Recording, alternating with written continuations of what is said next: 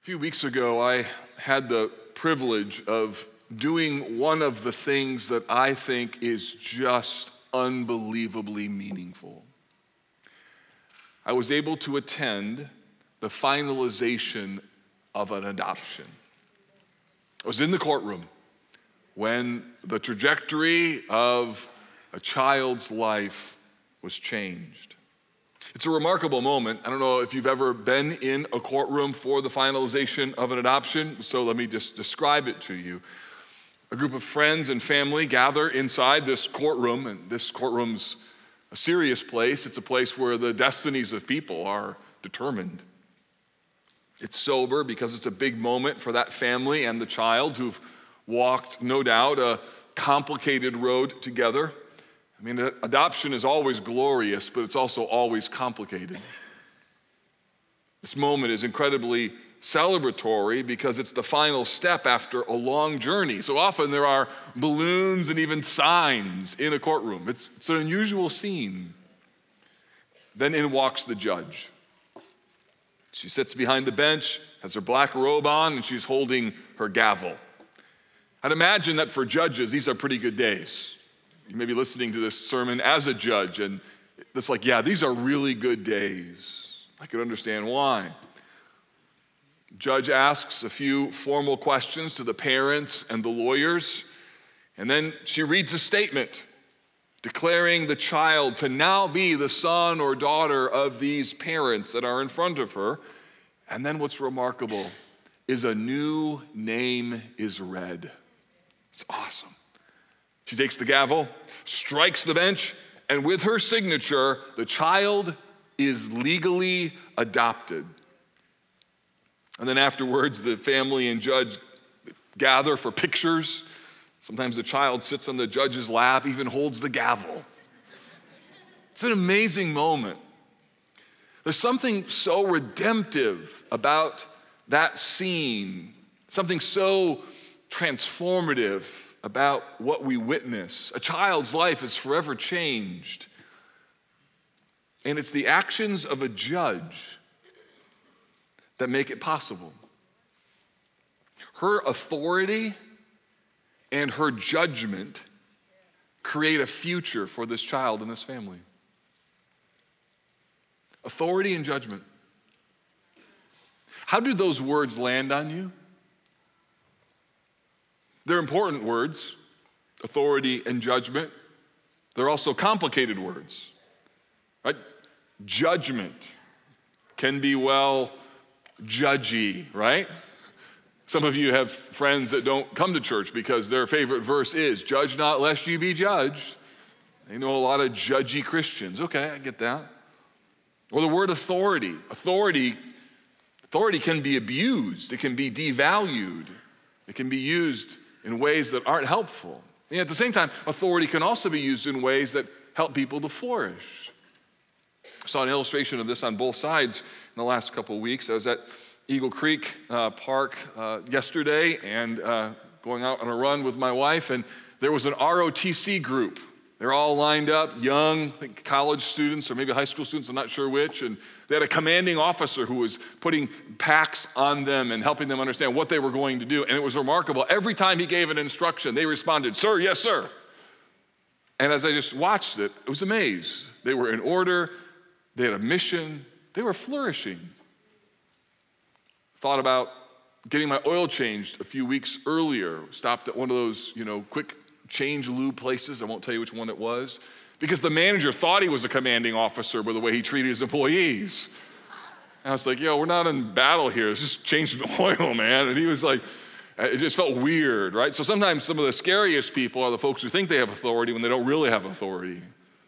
And yet authority is a good thing. Imagine a world without judgment. Imagine a world without judges. Imagine a world without authority. It would be anarchy. The good use of authority and the making of just judgments are essential to human flourishing.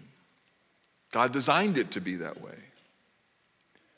In Revelation 20, we see authority and judgment, but we see them as Jesus exercises authority and judgment.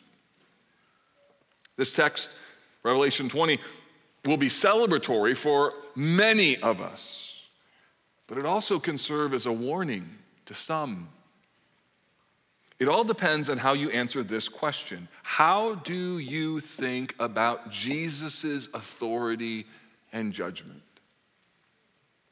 How do you think about Jesus' authority and judgment? Today in Revelation 20, we're going to talk about the 1,000-year reign of Christ, sometimes called the millennial kingdom. Then we're going to talk about the defeat of Satan and the great white throne judgment.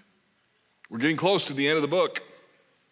And in chapter 20, we see a complicated and loaded passage that shows us authority and judgment. So let's look at those two words, how they play out in this text, and then I want to draw some implications of them at the end.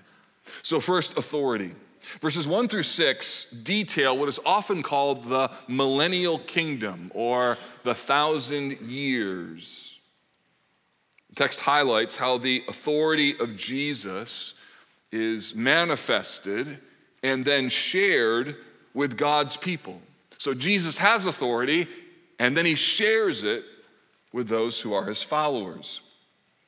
Look at chapter 20 and verse 1. I saw an angel coming down from heaven, holding in his hand the key of the bottomless pit and a great chain.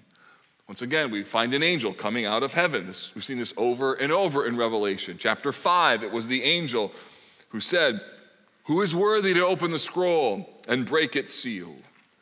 In chapter 10, we saw an angel wrapped in a cloud with a rainbow over his head, his face like a sun. In chapter 18, an angel came from heaven with great authority and declared, "Fallen, fallen is Babylon the Great." So something dramatic is about to happen. That's why we see an angel again coming from heaven. What does he possess? He has in his hand the key to the bottomless pit and a great chain. So first, the bottomless pit. The bottomless pit we saw in chapter 9 when a fallen angel, we think Satan, is given a key to that bottomless pit. He opens it and unleashes a plague of locusts. This pit is the prison of evil spirits. If you want to read more on that, look at 2 Peter chapter 2 and verse 4. The angel is holding this key. And the key is an important symbol. Think with me for a moment. What does a key symbolize? Well, a key symbolizes authority. Remember, Jesus described in chapter 1 and verse 18 as having the keys of death and Hades. In chapter 3 and verse 7, Jesus has the key of David. So keys indicate authority. Just ask a teenager what it's like when his parents hand him the keys for the first time and they say, "Here's the keys, son." Or just ask somebody who's a laid off worker what it felt like when they were told, "Hey, it's time to turn in your keys." Keys are meaningful. And this angel has a key to the bottomless pit, the prison of demons. But notice he also has something else. He has a key and he has a great chain. Because not only will he use this prison in a moment to hinder the devil's activity, but we also find this chain, which is a personalized element of a prison. And it indicates a coming restraint of the devil. We see this in verse 2. Look at it. And he seized the dragon, the ancient serpent, who is the devil and Satan. Notice 4 descriptors. Like, okay, John, we get it. But John wants to make sure you really understand who he's talking about. The dragon, the ancient serpent, who is the devil, and Satan. And what did he do? And he bound him for 1,000 years and threw him into the pit and shut it and sealed it over him so that he might not deceive the nations any longer until the 1,000 years were ended. And after that, he must be released for a little while. So we have here this restraint of Satan during this time period of 1,000 years. But once again, we find a text that has a wide array of views as to exactly what's happening here. And it relates to these 1,000 years. There are some Christians who believe that the 1,000 years are merely symbolic. They don't think they're literal years, but rather that they're a symbol. They believe this time period was inaugurated at Jesus' death, and it continues now, and that the devil is restricted in his activity. And they believe that the language regarding the binding of Satan is also symbolic. And this view is often called amillennialism, because this view doesn't hold to a literal millennial. That's why amillennial, not a millennial. Other Christians see this 1,000 years as more literal, when Christ actually reigns on the earth. And this view is called premillennialism.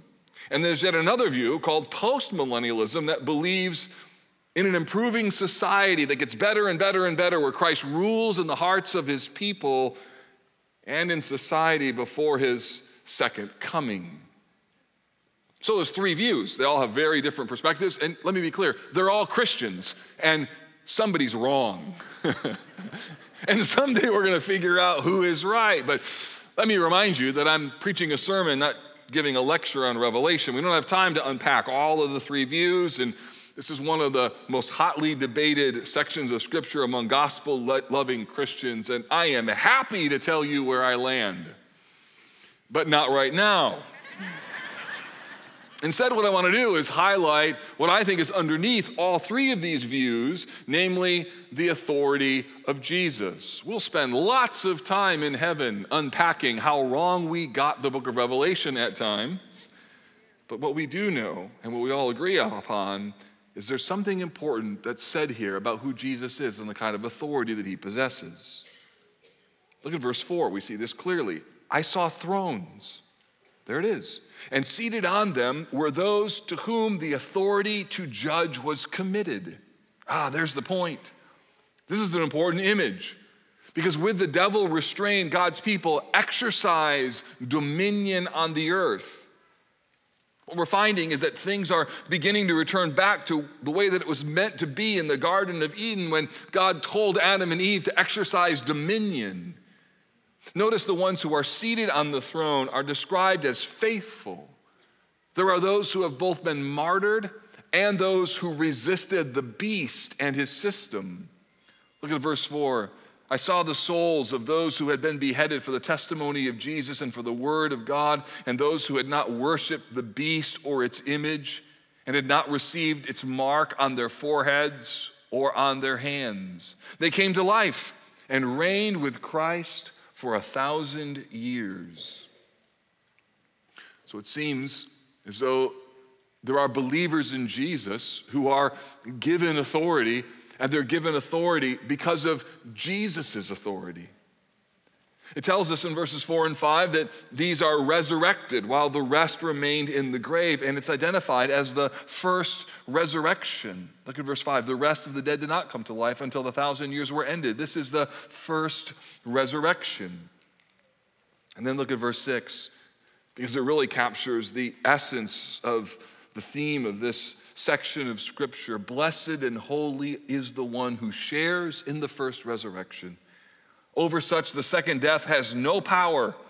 They will be priests of God and of Christ, and they will reign with him for 1,000 years. What a glorious verse. Just think of that.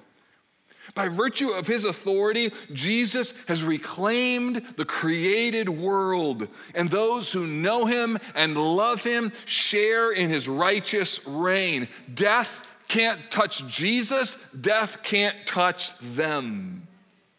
I love what commentator James Hamilton says about this text related to being a follower of Jesus. He says, if you're a believer in Jesus, these verses describe your future.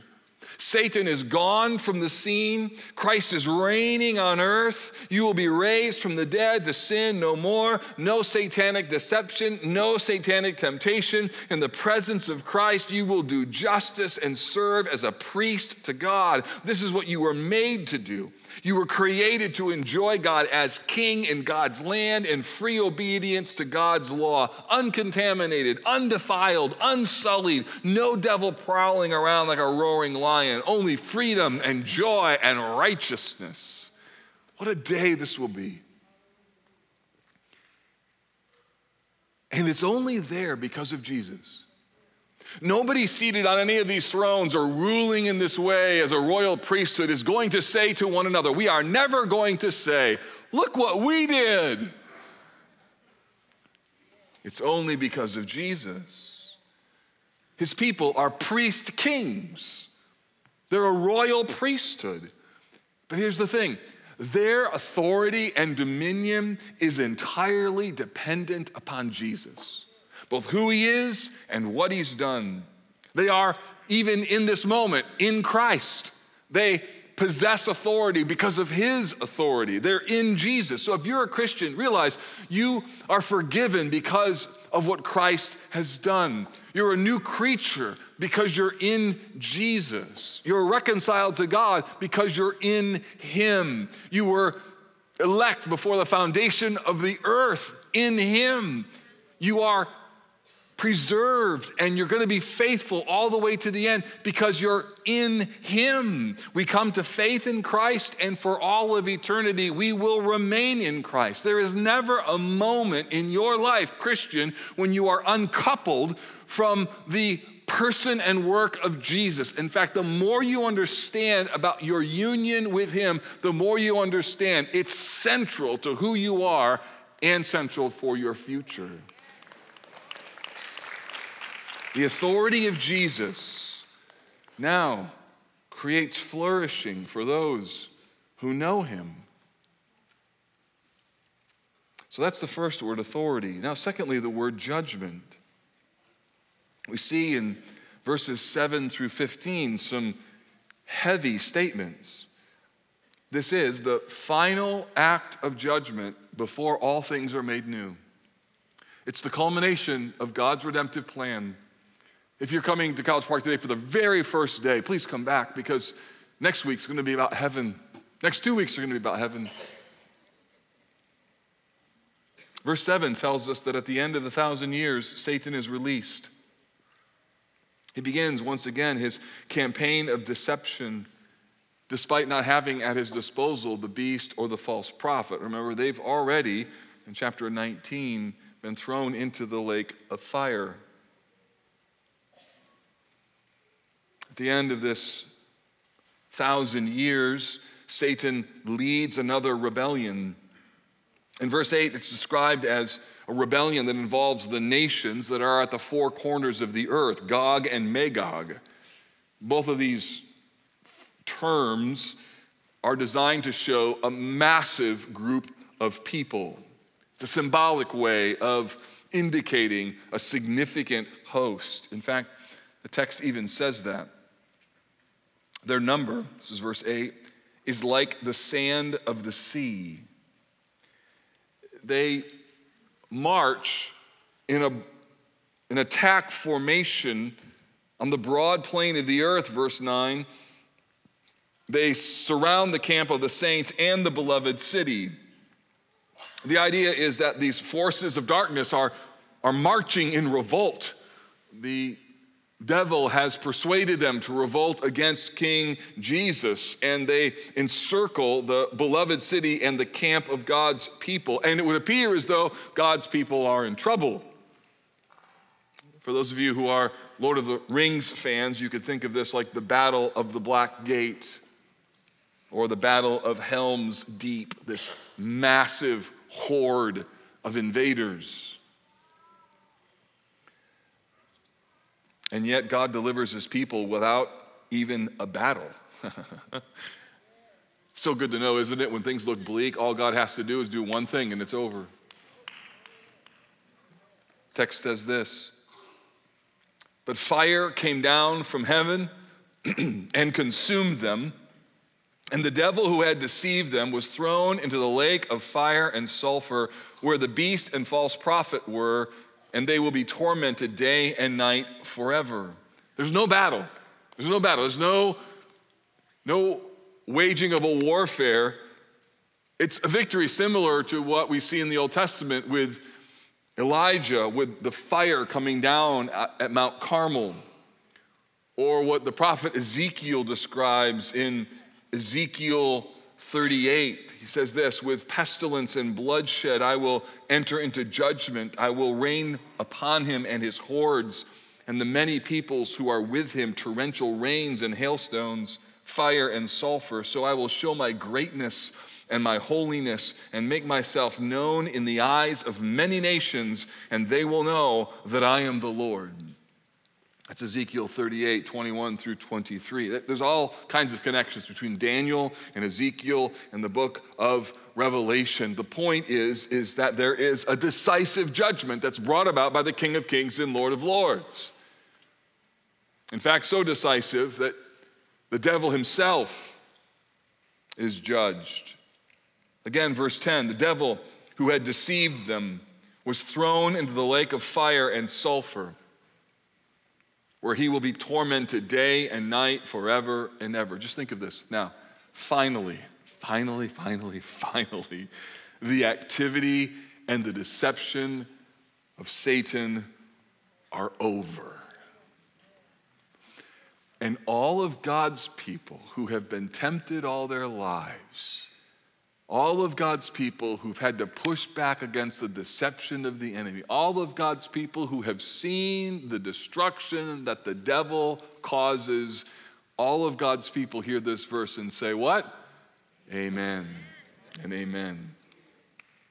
His rebellion against the righteousness of God is over. All that's left for the devil is eternal judgment. Then we have the great white throne. Verses 11 to 15 extend the focus of judgment, not just to the devil and the false prophet and the beast, now to all of humanity. Verse 11, I saw a great white throne. Grant Osborne, in his commentary on Revelation, suggests that this is a unique description in Revelation, that no other throne is described this way. The throne is immense. The throne is majestic. The throne is pure. The throne is holy. Notice that from his presence, the one seated on it, earth and sky fled away, and no place was found for them. The idea is that the created order is being reconstituted. There's a massive reformation taking place of everything. Earth and sky, the whole world is coming apart in a good way. It's being purified. Verse 12 shows us the purpose. And I saw the dead, great and small, meaning everyone. People with authority, people who didn't have authority. People who were amazingly popular, people who were unpopular. People who were famous, people who were not famous. The great and small. I saw the dead standing before the throne. And the text says, and books were opened. Books were opened. What books? These books are important. In Daniel chapter 7, remember, Revelation has connections to Ezekiel and Daniel. In Daniel 7, there's a connection between divine judgment and the books. Now, the books aren't named,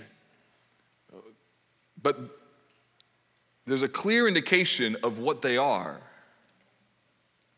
First, another book was opened, which is the book of life. So there's two kinds of books. There's the book of life, and there's something else called just the books. And the dead were judged by what is written in the books, according to what they had done. Expands it even further. Verse 13, the sea gave up the dead who were in it. Death and Hades gave up the dead who were in them, and they were judged, each one, according to what they had done. So what's clear is there's two kinds of books, if you will. There's the book of life, and there's the books that are a record of what they have done. So start with the book of life. The book of life is a record of the people, like in Revelation 21 and verse 27, who belong to the Lamb. The Lamb's book of life. This is the listing, a record of those who have turned from their sins and put their trust in the name of Jesus. Many commentators suggest that the book of life is similar to a book registry for a city, identifying who the citizens were, a verification of the fact that they belonged there. So that's what the book of life is, a listing of the names of people who are God's people, who have put their trust and faith in Jesus. What about these other books? The first books, not the book of life, but the first books appear to be a divine record of the works of mankind. Now, I don't exactly know what this is going to be like, but as I've thought about this, done some research, let me suggest to you what it might be like. I don't want to be overly dramatic, but imagine if the books are a record of everything that every human being has ever done. Think of that. Think of a listing of all of the things in your life that you've done that are good, and then, this is horrifying, think of all of the things that you've done that are wrong. And not one of them is missing. I mean, we're talking like impure motives. We're talking things that you said about people that they don't know about. We're talking about things that you've thought about. We're talking about things that like you've done and nobody but you and the Lord knows about those things. Imagine a record like that. And imagine that record in light of this great white throne, this majesty and holy God who's seated there. And imagine, just kind of go there with me for a moment, the contrast between God's holiness and the record of every single human being. Like all of it, every single thing. The point of the books is that if that was just the story, the contrast between God's glory and the sinfulness of human beings would only lead to one conclusion. These people, in light of what they've done, deserve punishment.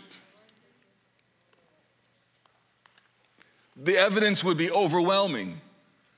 So imagine, just imagine with me for a moment, that there's these books with the record of all the things that you've done. And imagine now it's exposed and you're seen for who you really are, who God knows you are and who you know you are.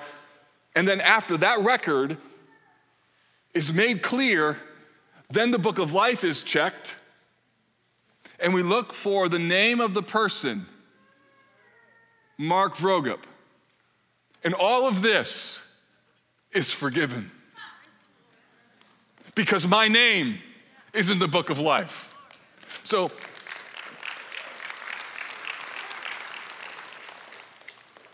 imagine the relief of two things being true at the same time. And I don't want to push false guilt on you as though your sins aren't forgiven, they are. But I run into Christians sometimes that act as though God doesn't know what we've done. And imagine if two things are true at the exact same time.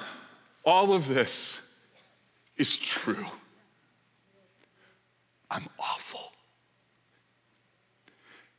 And yet what also is true is my Savior is gracious and kind, and he has forgiven me of my record of debt. Imagine if that's the scene that plays out. Some Christians, I think, might live in a mindset that once they receive Jesus, there's no longer any record. Maybe that's true. This text would seem to indicate that the record still exists, but the difference is this record is not the only story. There's two stories. This one says guilty, this one says forgiven. And that's why when you look at the text, when it says death and Hades are thrown into the lake of fire, this is the second death, the lake of fire. And then verse 15, there's a warning. Hear the warning. If anyone's name was not found written in the book of life, he was thrown into the lake of fire. The issue isn't whether or not you're worse than others on the record of the books. The record of the books is we're all in trouble. The difference between being in the lake of fire or being in the presence of Jesus is whether your name is in the book of life. So the revelation of Jesus Christ is about his authority, about his judgment over sin. his judgment of the devil.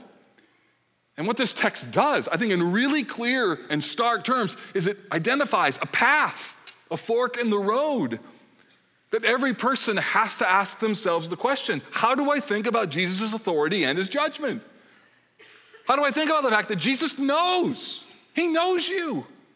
And if you're a Christian and put your faith and trust in him, he loves you, he's forgiven you, but he also knows you. You are fully known and you are fully forgiven.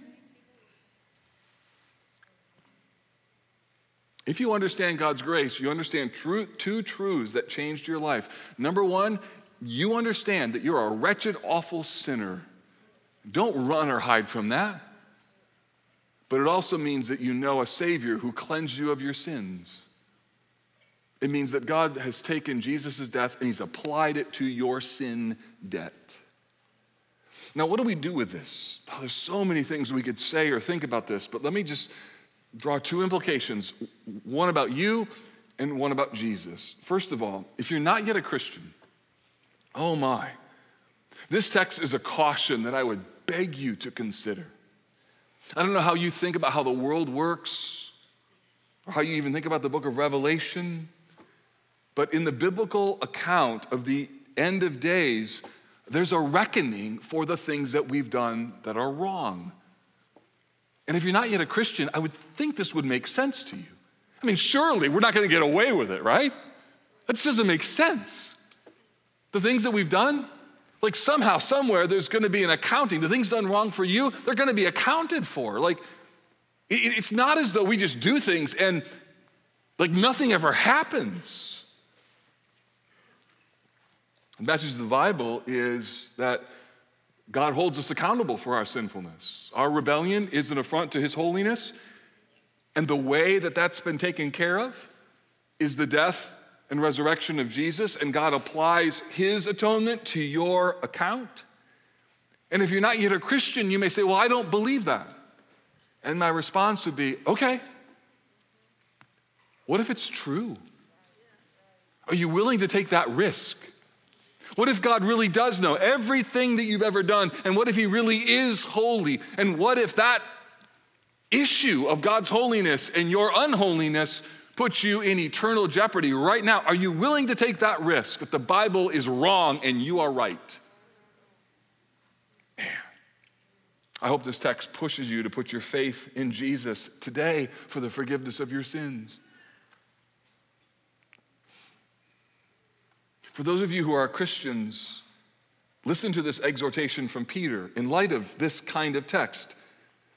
Peter says this, amazing celebration. You are a chosen race, a royal priesthood, a holy nation, a people for God's own possession. Yes, yes, yes, yes. Why? That you may proclaim the excellencies of him who called you out of darkness into his marvelous light. Peter says, you once were not a people, now you are God's people. You had not received mercy, but now you have received mercy. All of that is true. That's like the book of life stuff. Amen, amen. And then Peter says this, beloved, I urge you as sojourners and exiles, meaning you're not made for this world like it is. I urge you to abstain, listen carefully, from the passions of the flesh which wage war against your soul. Sometimes Christians can take God's grace and they can so apply it in their lives that they justify their ungodliness, like their ungodliness doesn't really matter anymore because I can just ask Jesus' forgiveness and cleanse me of my sin. And the Bible says if that's how you deal with God's grace, you don't understand God's grace. If you're a Christian, this text is a reminder. Our sins are real. They're not theoretical. Like history on a website. You could chart it, see what you've done, what you've thought about, what you've looked at, what you've said, the things that you've done. Like all of that stuff is real. The hope for a Christian is not that you're perfect. The hope for a Christian is all of that is true, but I got a Savior who's rescued me from me. And when you understand that, that means that you not only love Jesus, listen, it means you also hate sin. There are some today, You're messing around with stuff that you need to cut off now. Peter says these things are waging war against your soul. Live like a person whose name is written in the book of life. Don't live like a person who's only living in light of one set of books. So as you celebrate who you are in Jesus, it's a call here to be reminded that you're in exile and to put to death the passions of the flesh. The final thing here, we see again, this is the revelation of Jesus Christ. It's so glorious, isn't it? Here he is, prophet, priest, and king. He's a prophet. He tells us the truth. He's priest. He makes atonement for us. He's king. He exercises authority and he rules with power. And Revelation 20 is a reminder that everything connected to God's plan of salvation is only operational because of him. He's going to defeat the devil. He's made it possible for your name to be written in the Lamb's book of life. And so the question at the end of this chapter is, do you love him? Do you marvel at him? Do you think about him?